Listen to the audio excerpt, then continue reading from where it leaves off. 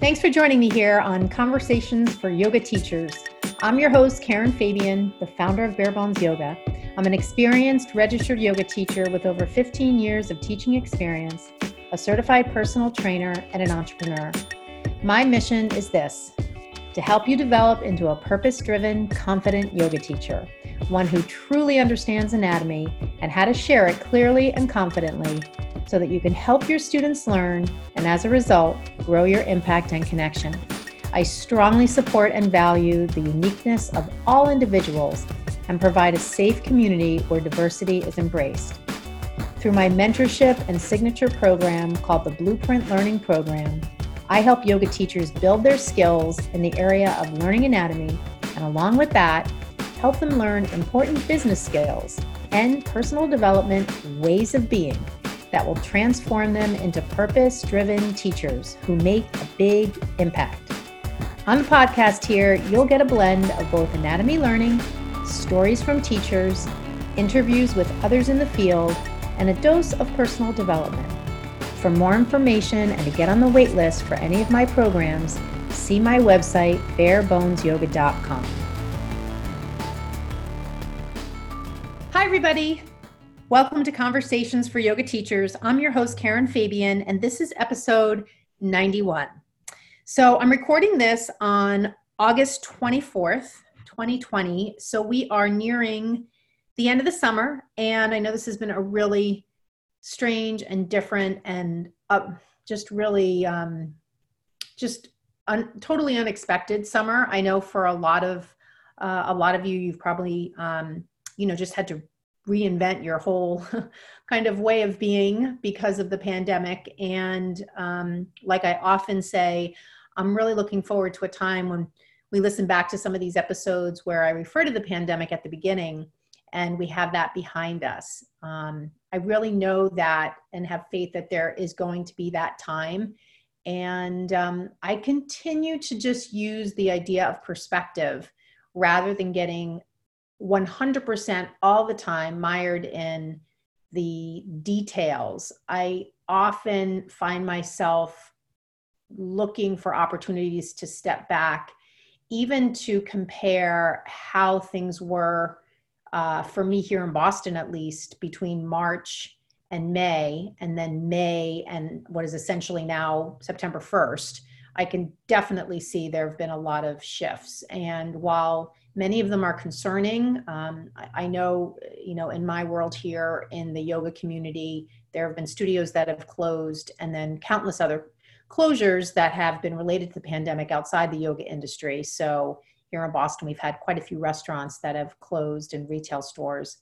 However, even despite that, I really just try to step back and look for other things that are shifting in the right direction. Certainly for us here in Massachusetts, we've had a really steady decline for the most part in the positivity rate. So that has been just really through the commitment and the diligence of the people that live here. And, wherever you are, I just offer you that as a potential strategy. I know that, there are lots of articles on the internet about ways to get through this and different strategies to decrease stress and all of that. So I'm sure you're in part kind of inundated with suggestions. I only start with that because I think that while this is in the forefront of our minds, it would be really remiss of me to start these episodes and just not acknowledge that. I was actually listening to somebody else's podcast and there was no mention of it. And I kind of feel like, while we don't want to dwell on it, it's kind of weird to not even acknowledge it, especially for us as yoga teachers, where much of our way of making a living has been upended because the main way that we make a living is by being with people face to face. So I'm actually hoping over the next couple episodes, I'll be able to get a friend of mine to come onto the podcast. He's one of the few studios in Boston that is open right now. And I am really, really interested in getting him on so he can talk about what it's been like as a studio owner opening up during this time and adhering to the distancing guidelines and all of what you have to adhere to, limiting capacity, and just how is it teaching right now in person. So look for that in the coming weeks.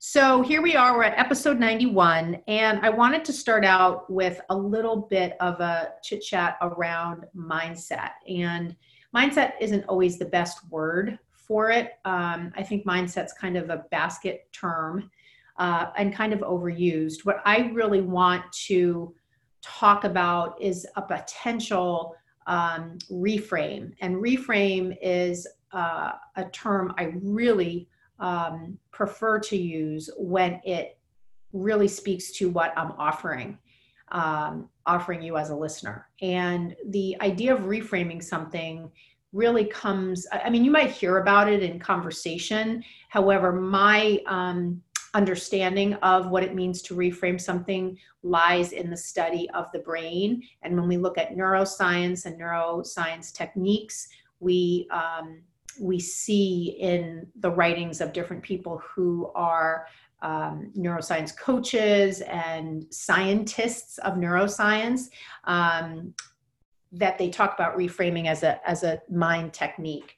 I also, before I forget, and I'm actually just pulling my phone up, if you really are getting into these conversations about neuroscience that I refer to many times in the podcast here, I want to give you a tip. If you go on Instagram and look up Andrew Huberman, the Huberman Lab at Stanford, it's H-U-B like boy, E-R-M-A-N, Huberman Lab. Andrew, Dr. Huberman is a professor of neuroscience and the lab director at Stanford, and he is 100% dedicated to providing brain research and education. And his Instagram is the bomb. It is so amazing, so educational.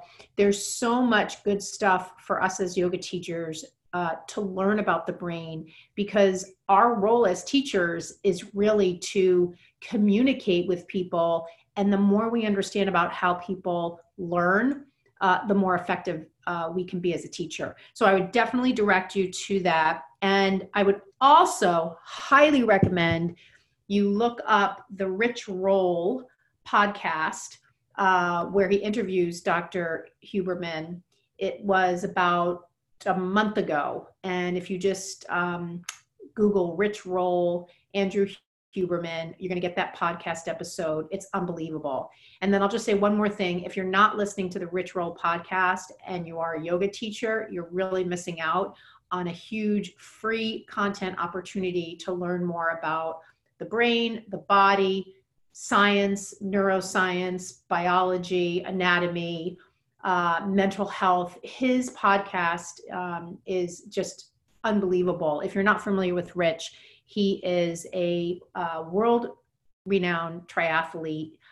He wrote the book Finding Ultra. He is actually a Stanford graduate himself, I believe, and a practicing attorney who kind of, over the years of being an attorney, wore himself down to the point where he was an addict and hit rock bottom. And the book Finding Ultra is his story of coming out of rock bottom, getting into athletics. He was already an athletic person, a college swimmer, but he got into triathlons and really excelled. And his podcast is a hugely popular podcast, very science-based. And I think as yoga teachers, we tend to be science-based. And so I think you'll really enjoy that. But at a minimum, I would check out Andrew Huberman, Huberman Lab on Instagram, and listen to his podcast episode with Rich Roll. So in terms of some reframes I want to offer you, I'm going to go over 3. The first one is the statement. And all of these are statements that I hear from yoga teachers. I am not making these things up just off my head. I, over the past several years, have completely just immersed myself in having conversations with yoga teachers, hence the name of my podcast, and look for as many chances I can to get people on Zoom calls with me, to chat with them via comments they make on my social media, to do one-off coaching calls with teachers that I don't charge for, all in an effort to really understand what are the challenges that yoga teachers are facing? And although today, in today's environment, given the pandemic, the challenges related to the pandemic and how it's impacted how you teach are certainly unique, there are global challenges that live in the way yoga teachers think that I have found are universal. And so the three things I'm going to share with you today, I hear all the time from teachers. It doesn't matter where they live, what country they're in, what their background is. These are things that teachers always say to me. And the reason I bring these things up, when you hear them, if you think to yourself, oh, she's calling me out, I'm not calling you out if you've had this feeling. I want you to maybe think about it from the point of view of you're not alone in feeling this way. And I think sometimes that can be helpful for people to know that it's not just them. They're not the only ones thinking like this. The issue is if everybody continues to think in a limiting belief sort of way or connect themselves to this limiting belief, it's only going to be a select few who learn how to move past that limiting belief and move forward. And let's face it, I'm talking about it from the perspective of reframing a thought. What a thought is really in this scenario is a limiting belief. And a limiting belief is usually something that's based in being afraid about something. You might feel it as feeling overwhelmed. However, what's really, if I push overwhelm a little bit, I dive a little bit deeper into that, there's fear underneath there most of the time. It can be different from person to person. That's in my experience in talking to teachers and talking them through different limiting beliefs that they have. Oftentimes what they end up saying is, I'm afraid of something. I'm afraid of failing. I'm afraid someone's going to call me out on not knowing the right information. I'm afraid my business isn't going to succeed. I'm afraid of getting up in front of people. If you kind of peel away the layers, oftentimes that's where you end up. So the first thing I want to offer, or I want to share as something that I hear oftentimes from teachers, is this idea of there's so much to learn. And I hear that a lot when teachers send me emails and they say things like, here I am and I'm new and I'm teaching and I'm finding that there's so much to learn. Or I might be doing a live training with a group of teachers, and maybe they're teachers that are enrolled in my program, or maybe they are teachers enrolled in a Studio 200-hour program and I'm doing the anatomy part. And, oftentimes we begin the session and I check in with them and there's these long faces. Oh, there's just so much to learn. And I think I've mentioned this before, so I apologize if for you this is a repeat. However, if you haven't heard this conversation before, I think it's really important, because if you can move past your feeling completely overwhelmed by the volume of information that there is to learn, you are going to find amazing freedom and joy in teaching. However, if you continue to focus on how much there is to learn, you are setting yourself up to always feel overwhelmed and to really, in a lot of ways, be paralyzed around starting to take positive action and doing things like setting up private sessions with people, setting up Zoom calls, asking people that you work with if they are interested in, doing some yoga at work, whatever it is, calling yoga studios nearby and seeing if they're looking for more teachers to teach virtual classes. I mean, a lot of these suggestions I'm giving you are germane to what's happening right now because of the pandemic. If we didn't have the pandemic, my suggestions would be a little different. They would be things that involve more in-person marketing of yourself. Be that as it may, I think you get the point, right? So let's just talk about this a little bit. Is there a lot to learn when it comes to being a yoga teacher? Hell yes. If we hone in just on the anatomy part, is there a lot to learn about anatomy? Hell yes, there is. Now, I can tell you in my 15 years of teaching, my prior, kind of learning of anatomy as an undergraduate, and, my clinical work when I graduated from school and started to work in the clinical setting and then moved on to, I've mentioned this before, I always am learning new things about anatomy. However, I eat it up. This entire pandemic, I have just bought online courses. I've hooked up with all these other reputable sources who transition to online webinars on a weekly basis within 2 weeks of the shutdown in March. So I have this whole new access to information and schedule on a weekly basis of things I read, podcasts I listen to, webinars that I attend, all around relearning and new learning of anatomy. And it's always amazing to me how I can hear the same things again and learn it again. I can hear similar information presented in a different way and learn something new. I mean, this is no mystery. I'm not telling you something that you probably don't know. However, I still hear that same thing from teachers. And the reason I want to bring it up is because I want, first of all, what I really like to offer you is an opportunity to never say that again. I really would challenge you to take that statement, there's so much to learn, completely out of your vocabulary.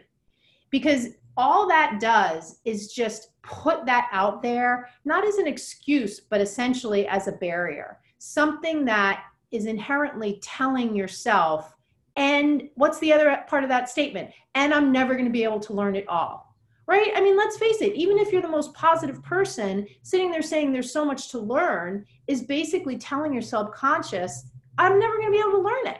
And so when you have that self-defeating perspective, it becomes really, really difficult to take positive steps forward.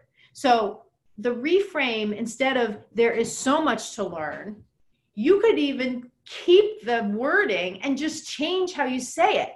Like if I log on to those training calls and the teachers say, oh my God, I'm so glad we're here for this session. There is so much to learn and I can't wait to get at it. Right? So, I mean, I just added that little tagline on the end. Again, this is not magic, friends. I mean, what I'm saying is not magic. It's common sense. However, this is again why I refer you to sources, reputable sources like the Huberman Lab at Stanford and Dr. Huberman's teachings. Because when you start to study the brain and you start to understand how people think, you realize pretty quickly how so much of how we see the world is shaped by our beliefs. And while we might not get into this with our students, because obviously they're not talking to us, you can bet we deal with this kind of thing when we look at our own growth. And when we look at our own growth as teachers, where we often get tripped up, has less to do with not knowing what to do and more to do with feeling immobilized around doing anything. And the reason for that often lives in one of these self-limiting beliefs. So that's the first one. So the reframe, just to wrap that one up, the reframe is, instead of there's so much to learn, how about we reframe it and we say, I'm so excited that there is such a huge wealth of information out there for me to dive into to learn anatomy. Let's just kind of niche it down into that topic. The next thing that I sometimes hear from teachers is, you know what, I'm going to just keep doing what I'm doing for now. And it's usually around things like they want to try something different in terms of learning anatomy, or they want to take on, maybe some additional classes, or maybe right now they want to take on some online opportunities given the pandemic and its impact on their local area and how teachers are teaching. And, we'll talk through something and then the teacher will say, you know what, I'm just going to keep doing what I'm doing for now. Now, first of all, I get that. I think right now more than ever, teachers are on some level trying to kind of keep things somewhat stable because so much is in flux and kind of there's like this big question mark over everything. However, what I will say to you is this: there is nothing that will improve your mood and just improve how you feel about yourself than when you take action. And on some level, it doesn't even need to be right action. I'm not saying go out and do something completely illogical. However, what I am saying is do something. Because oftentimes the reason I hear that statement, I'm just going to keep doing what I'm doing for now. I'm going to keep doing what I'm doing for now. The reason I hear that statement is because the person is stuck. They are unable to take any action. And so what ends up happening then? Nothing, right? You don't make more money. You don't challenge yourself. You don't grow. You don't make new connections. You don't learn something new. You don't learn how to translate anatomy into cues. You don't take a chance on yourself, and on and on and on. All you're left with is just the status quo. Now, on some level, for some teachers, the status quo is okay, right? They've waited out and they've decided that to do something for whatever reason is just more effort than I have to expend right now.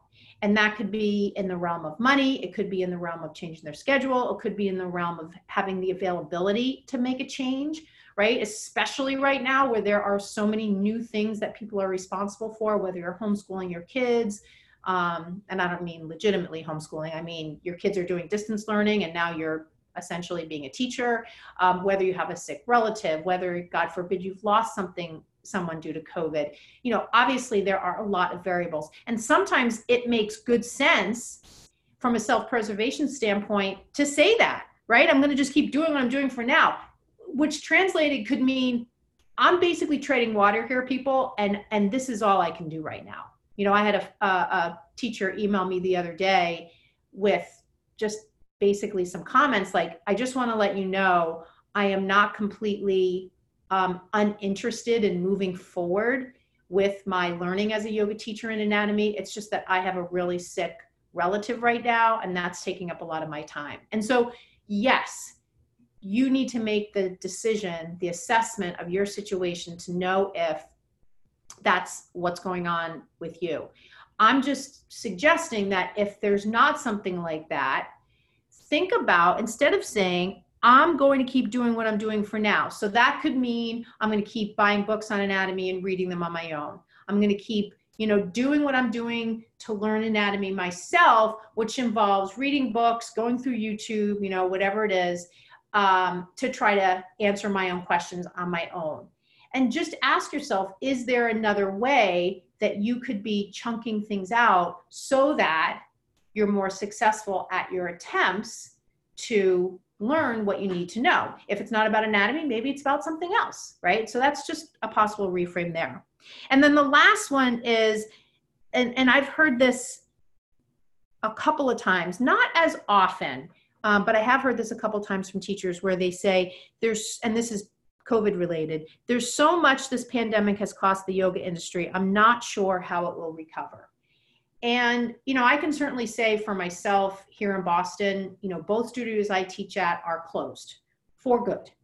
And so I would be a perfect person to say, wow, for me personally, how am I ever going to go back to teaching in person? Both places I taught at for 10 and 11 years. One place I taught for 11 years, one place I taught for 10 years.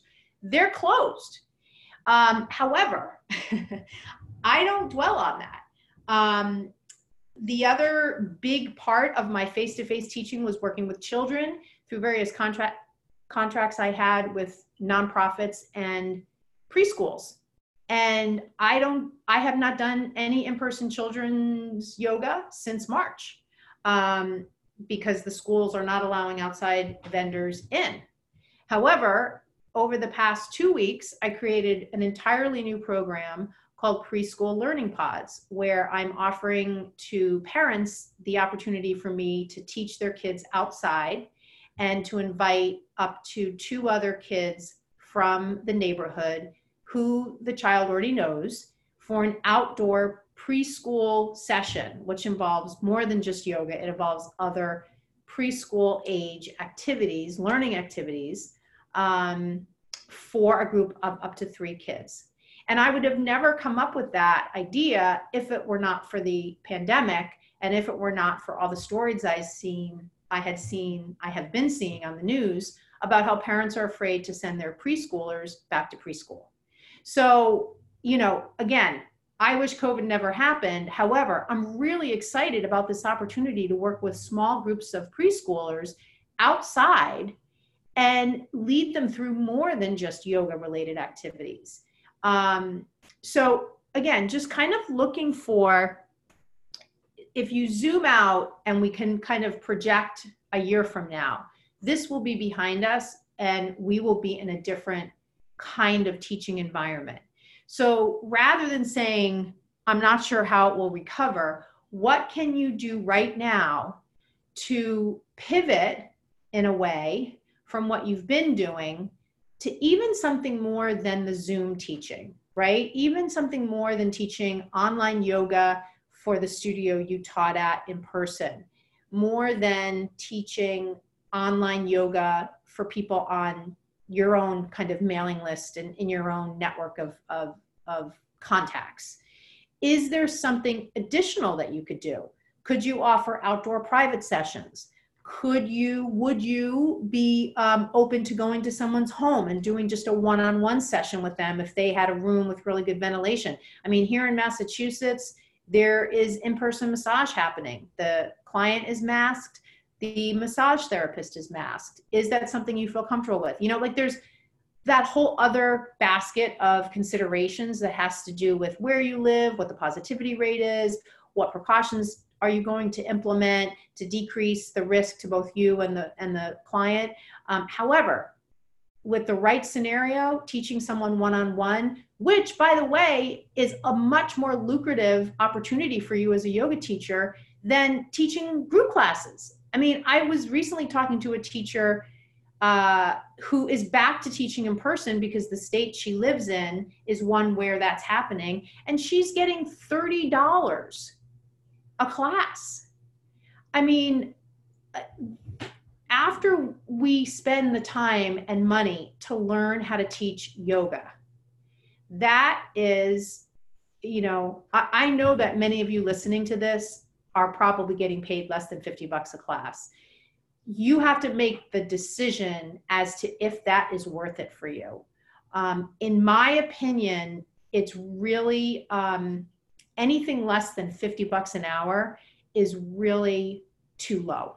And that's a whole other topic that we can discuss on the podcast, the business side, rate setting, asking for what you're worth, acknowledging what's going on in the market, obviously now more than ever. So if you'd like to have me go into that in a future podcast, I want you to send me a direct message on Instagram and say, yes, I want to hear more about business type topics on the podcast. So those are three things, three reframes I offer you here. So I want to make a little shift here and give you a little preview of what the anatomy-based topic is that we're going to talk about today. And I want you to think about, from an anatomical perspective, if you've ever, I don't know if any of you are running for exercise. Certainly during the lockdown, running became one of my savior type activities, along with walking around the neighborhood, listening to podcasts, and doing yoga at home. When you run, or even if you are walking around and people are running past you, do you ever notice how sometimes from a biomechanical and stride perspective, their hips don't stay level as they run? And you can think of running in a way like a balancing activity, because one foot's off the ground, then the other foot's off the ground. So it's almost like similar to a balancing posture in yoga, where you're standing still with one foot off the ground. Here you're moving, right? So it's even harder. And I don't know about you, but I oftentimes notice this when I go for a run. I look at the person in front of me and I notice if something is off with their stride, and I start to wonder like what that could be about. The other place you may notice it is when you're teaching. Obviously it's harder to notice this when you're teaching online. However, if you remember back to when you were teaching in person, watching people's hips when you have them do a pose like tree, and noticing hip drop, which is kind of the technical term for it, where one hip is lower than the other. And just think if maybe you've ever noticed that when people are doing balancing poses. It doesn't always come up so much in a pose like dancer's pose where the pelvis is anteriorly tipped, but definitely in a posture like tree or where you have them grab their knee or their big toe, that Utthita Hasta Padangusthasana, right? So that posture where their pelvis is front facing and really should stay level, you'll definitely notice hip drop in those two postures. And if you've noticed that, have you ever thought, I wonder why that's happening, right? You've probably definitely noticed it and thought, man, I'd certainly like to be able to correct them from that. So the question would then be, do you have any idea why that hip drop is happening? And so this is really a good example of how knowing what's going on under the skin can really make a difference when it comes to providing cues or maybe providing modifications or answering students' questions, or even being able to change your sequence on the fly. I mean, can you shift your cues on the spot where when you're not really sure why the hip drop is happening? I mean, you really can't. You're really only left with the option to say, hey, don't drop your hips, or hey, make your hips level. And while sometimes that might be enough for the practiced, really aware and conditioned student, you know, they might have a chance at being able to self-correct. For many students, they're not going to, because maybe there's some muscle weakness there. Maybe that cue isn't enough to really get them into the proper alignment. And if you don't know what's going on under the skin, you're just not going to be able to offer them cues that are going to be effective and targeted enough to be able to give them what they need to correct the pose so that it is more in alignment. And again, keep in mind, when I say in alignment, you know, what I'm really speaking to is the ability for your cues to translate well enough so that the student can activate the muscles that they need to concentrically contract so that the posture is more in line. And again, in line or aligned, correct, you know, whatever term you want to use, what it really reflects oftentimes when people are out of alignment is an underlying muscle weakness. And sometimes that weakness that muscle weakness can be, let's say the converse, the strength, the possible strength of the muscle can be triggered if the cue speaks to the muscle. But if the teacher doesn't know what muscles are responsible for creating stability or strength in a particular posture, then the student doesn't have a chance to activate that muscle. And therefore, that muscle stays weak. So this is where all of the anatomy knowledge, this is one of the ways where all of the anatomy knowledge really translates to a powerful impact on your students, so much more than just that posture.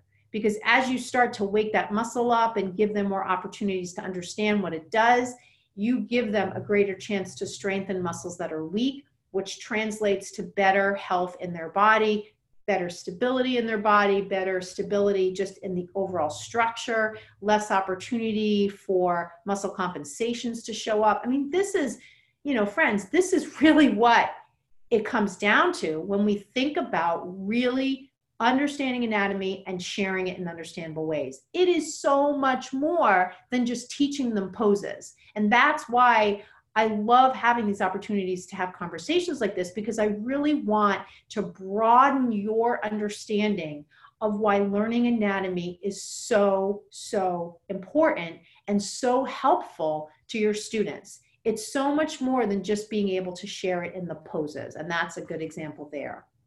So today we're going to look at muscles of the lateral hip, specifically gluteus minimus, gluteus medius, tensor fasciae lata, and the iliotibial band. I'm going to look at a couple of other ones that are involved as well. And again, remember when I started this conversation out, I said, hey, let's look at what helps keep the pelvis level. So I want you to kind of envision a skeleton and envision the pelvis. If you envision the skeleton where the person is standing, where the skeleton is facing forward and the pelvis is level, that's kind of our home base of shapes anatomical position. And when you think of the lateral hip stabilizers, which is kind of the topic of this conversation here, think lateral means outside to the side. So think about muscles that live on the side of your hip, starting from, I guess you could say, the top of your pelvis. So if you take your hand and put it on your hip and you feel the top rim of the pelvis, starting there and running all the way down the lateral aspect of your thigh, ending at your tibia. So that's the area we're talking about.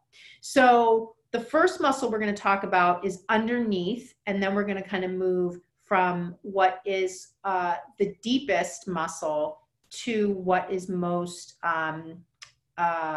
accessible, right? Most to the outside. I don't know why I'm blanking on the inferior, or no, I'm blanking on the term. Anyway, so we'll go deep and then we'll work to superficial. That's what I mean, deep to superficial. So first, let's look at the gluteus minimus. Now remember, the glutes have three parts: gluteus maximus on the posterior hip, gluteus minimus, and gluteus medius, both being on the lateral aspect of the hip. So when we look at gluteus minimus, we're looking at origin of ilium to the ilium of the pelvis. So the ilium is one portion of the pelvis on the lateral hip, inserting on the femur. So that's gluteus minimus. And then on top of gluteus minimus is gluteus medius, which has a similar placement and orientation. So its origin is the ilium again to the femur, specifically the greater trochanter of the femur. And the greater trochanter of the femur is basically a part of the femur itself, kind of a notch where many, I don't know how many, but I know there are a number of muscles. I think even the psoas ends on the greater trochanter. It might be the lesser trochanter. But essentially, you can think of those 2 points on the femur as attachment points for the muscles. And when you think of an attachment point, sometimes when you look at the surface of the bone and the texture of the bone itself, it's not flat, right? It's almost got a texture to it where the tendon of the muscle can kind of latch onto it. So you've got gluteus minimus is the deepest, then you move more superficial, you get gluteus medius, and then you get tensor fasciae lata, also on the lateral aspect of the hip. And that runs from the posterior ASIS, which is the anterior superior iliac spine. So if you take your right hand and you put it on the back of your hip and you feel the ridge of the pelvic bone, that's your posterior iliac spine. And it runs down, the tensor fasciae lata runs down the lateral aspect of your hip to the iliotibial band, and then continues on as the IT band. So one thing to consider is that the TFL, or the tensor fasciae lata, is muscle. It's supplied by blood. It's red when you look at it, just like all the other muscles are. However, it merges with the iliotibial band, which is fascia. The IT band is not muscle, it is fascia. It is white, it is not innervated by blood. It has all the qualities that fascia does, meaning it's a connective tissue, which has ground substance and collagen fibers and all of what fascia has, which is, again, another separate podcast episode we could have just on fascia. Here, we're talking about the IT band as a continuation of what started as the TFL, tensor fasciae lata, merged into the iliotibial band, and the IT band runs all the way down the lateral aspect of your leg on the thigh and inserts on the lateral condyle of the tibia. So when I look at someone's outer hip and I want to point out the lateral hip stabilizers, I want to look at what muscles are on the lateral aspect of the hip. And so I have gluteus medius, gluteus minimus is underneath that. I have the TFL, tensor fasciae lata, which then merges into the iliotibial band, the IT band, runs down the lateral aspect of the thigh, inserts on the condyle of the tibia.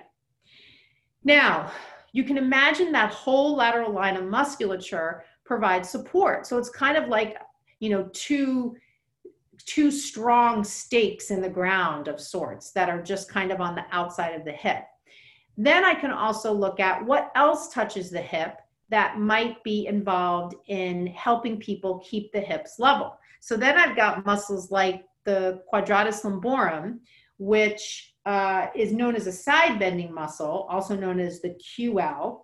And the quadratus lumborum connects to the posterior iliac crest, very similar to the tensor fascia lata. So if you take your right hand and you put it on the back of your pelvis there, and you feel for that ledge of your pelvis, that's in part what the QL touches. It also touches the lower rib and the lumbar vertebrae. It is involved, as I said, in side bending. However, because it touches the pelvis, it is definitely going to be involved in keeping the pelvis level. Another muscle we can think about is the transversus abdominis, which runs around the belly and helps in keeping the integrity of the midsection of the body. If you were to contract the transversus abdominis, you would ask people to cinch the sides of the body in. So given that it runs completely around your midsection and attaches in part to your pelvis itself, again, that's another good candidate for a muscle that helps you keep your pelvis level, and for a muscle that if it is weak, you potentially could have hip drop. So the other thing to keep in mind is that those lateral hip stabilizers also, in their true concentric action, act as hip abductors, meaning when you stand in warrior two, your hips are abducted. When you stand in triangle, when you stand in a straddle, when you do like remember like the Jane Fonda leg lifts, when you lay on your side and you lift your right leg and you're kind of doing like the thigh master thing, but with straight legs, that's hip abduction. So those muscles that run on the lateral aspect of the hip are hip abductors. They also are lateral hip stabilizers just by their placement. So these are the muscles that are involved in helping keep the pelvis level when you're standing on one leg, or even when you're standing on 2 feet. However, you're just upping the ante a bit when you have the person lift the foot. So how would you engage these muscles? You could ask the student to squeeze the sides of the body in towards the midline, almost like adduction. You could ask them to hug the sides of their waist in, contracting the transversus abdominis. You could regress, if they were in a balance, you could regress the pose by having them drop their leg and then notice the position of their pelvis and then lift the leg and see if they can maintain a level pelvis. That's an idea. You could regress it even more by having them supine on the floor, so lay on their back, and cue them through an exercise to bring awareness to the position of their pelvis, and then progress them to standing, and with both feet flat, cue them to notice the position of their pelvis. And then progress the pose by having them with the toe down, like let's say you're going to have them do tree, have them do it with the toe down on the ground, and then progress it further by having them take the foot up the leg, all the while with each successive progression, seeing if they can keep the pelvis level. And, so that's a way, and all the while you're cueing them, hug in, hug the sides of the body in, root into the standing leg. So what can you do with all of this? So what can you do with all this information? So you can learn the muscles of the lateral hip so that you have a good understanding of their origin, insertion, and concentric action. I already gave you a really good head start just in this conversation here. You can identify poses where they act as abductors and then where they act as lateral stabilizers. So again, those muscles of the lateral hip act as abductors in straddle type positioning. They act as lateral stabilizers in balance. I'm kind of giving you the information, but you can kind of list out some poses that fall into each category. You can then develop a repertoire of cues that you can use to help students when you see hip drop, right? What are you going to say? Now you've done the studying, right? What are you going to say to them? Because you're not going to just rattle off the stuff that you studied. You're going to have to figure out a way to say it in a succinct and understandable way. And then the last thing you can do with this information is you can build a sequence where the theme is to strengthen the lateral hip stabilizers. If you go back to what I was mentioning earlier, and this idea that sometimes what we see as a misalignment or poor alignment is really a reflection of a weak muscle. And so if you go into the research, you'll find there are some muscles that are chronically weak in the population because of the way we posturally hold our bodies. However, some of the weakness is obviously just going to be germane to a group of people or a specific person you're working with one-on-one. So in this case, if you build a sequence where the theme is to strengthen the lateral hip stabilizers, you give everybody a really good chance to strengthen those muscles. And, unless someone has overactive hip stabilizers, it's always good to, give people an opportunity to strengthen them. So you may hear that list of suggestions and you may start to feel overwhelmed, and you might say to yourself, okay, those 4 suggestions are great. I'm just not sure how I'm going to do all of that. And that's okay, right? That's okay. The reason I shared those action steps with you is because I want you to see how there's a whole other step that has to come after the knowing of the information. I could keep doing podcasts and I could just do the podcast and just share the knowledge. However, if I don't share how you're going to translate that knowledge into what you say, how you sequence, how you cue, how you answer students' questions, then it's really in part almost knowledge for nothing, right? It's knowledge that you gain, that you have in your head, that you don't have a template through which you can share.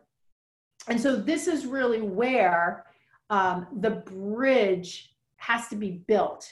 And this is like, if you think about that self-limiting thought that I mentioned at the beginning, there's so much to learn. Yeah, there is a lot to learn about anatomy. However, if you're just doing the learning and the learning and the learning without the next step of how to apply it, number one, it is completely overwhelming because you just keep opening your brain and dumping more knowledge in. And number two, you're learning it without learning how to apply it. And that's where the teaching skill lies, in the application, right? I can teach anatomy to anybody. However, if I want to teach them how to use anatomy as a teacher, that's a different skill set. That's a different skill set. It's taking the knowledge and then applying it in ways that people will get it without, as students, feeling overwhelmed. So if you're looking for ways to do this, if you're looking for ways that you can learn and learn how to apply, get on the wait list for my Blueprint Learning Program. My Blueprint Learning Program is my signature program that I use to teach teachers anatomy. And the reason I'm bringing it up is because my passion is helping yoga teachers do this. And my knowledge of what's happening out there is that they're not learning how to do this. And so I have a passion to help yoga teachers learn this. And the framework within which I teach them is my signature program, the Blueprint Learning Program. So if you want to get on the wait list for that so that you can enroll the next time I open enrollment, or at least look at the offer and decide if it's for you, just go to my website and the link for the wait list is right on the homepage.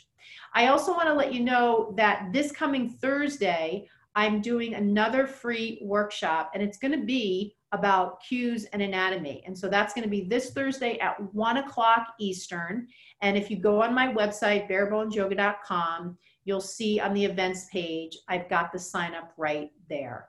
If any of this you don't remember, you're listening to this podcast, you're walking around, just send me a DM on Instagram, Barebones Yoga. If you're not on Instagram, just send me an email, Karen@barebonesyoga.com.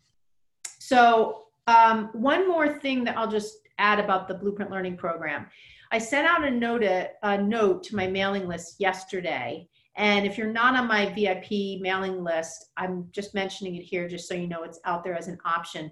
Between now and Wednesday at 5 p.m. Eastern, if you want a tour, a virtual tour of the Blueprint Learning Program, I am doing that as a way to kind of show teachers what's involved, show them what they get when they buy the course, show them what they get with the course. There's an anatomy manual that I wrote. There are coaching calls that they get. There's free access to my monthly membership, which is the Bare Bones Yoga Practice Portal. So I'm doing these kind of virtual tours of the Blueprint Learning Program to kind of pull back the curtains so that teachers who are considering enrolling in the program already know what's involved. They've already seen it. They see how organized it is. They see the testimonials from other teachers who have gone through it. They see kind of the navigation in the course. They see all the sequences in the portal. So I want to offer you an opportunity to get one of those virtual tours. So I'm doing them between now and Wednesday at 5, and you can email me as well to set that up. So I want to thank you so much for listening. If you've reached this point in the podcast, it means you're still with me, you're still listening, and I really, really appreciate your time. I value your time. And if you have any suggestions or feedback on the podcast, put a review on iTunes, send me an email, comment on social media. If you're looking for specific topics to be discussed, do the same through any of those routes as well, because I'd love to do a podcast that touches on something you're interested in. So I want to thank you so much for listening. I hope you have a good week, and I'll see you next time on the Bare Bones Yoga Podcast, Conversations for Yoga Teachers. Thanks so much for listening. Talk to you soon. Thank you so much for listening to Conversations for Yoga Teachers. I am your host, Karen Fabian, and I just want to remind you, if you would like to get on the wait list for my 2 premier programs, the Blueprint Learning Program and my mentorship program, all you need to do is visit my website, barebonesyoga.com, and the links to get on the wait list for both of these programs are right on the homepage. Thanks for listening, and see you on the next episode.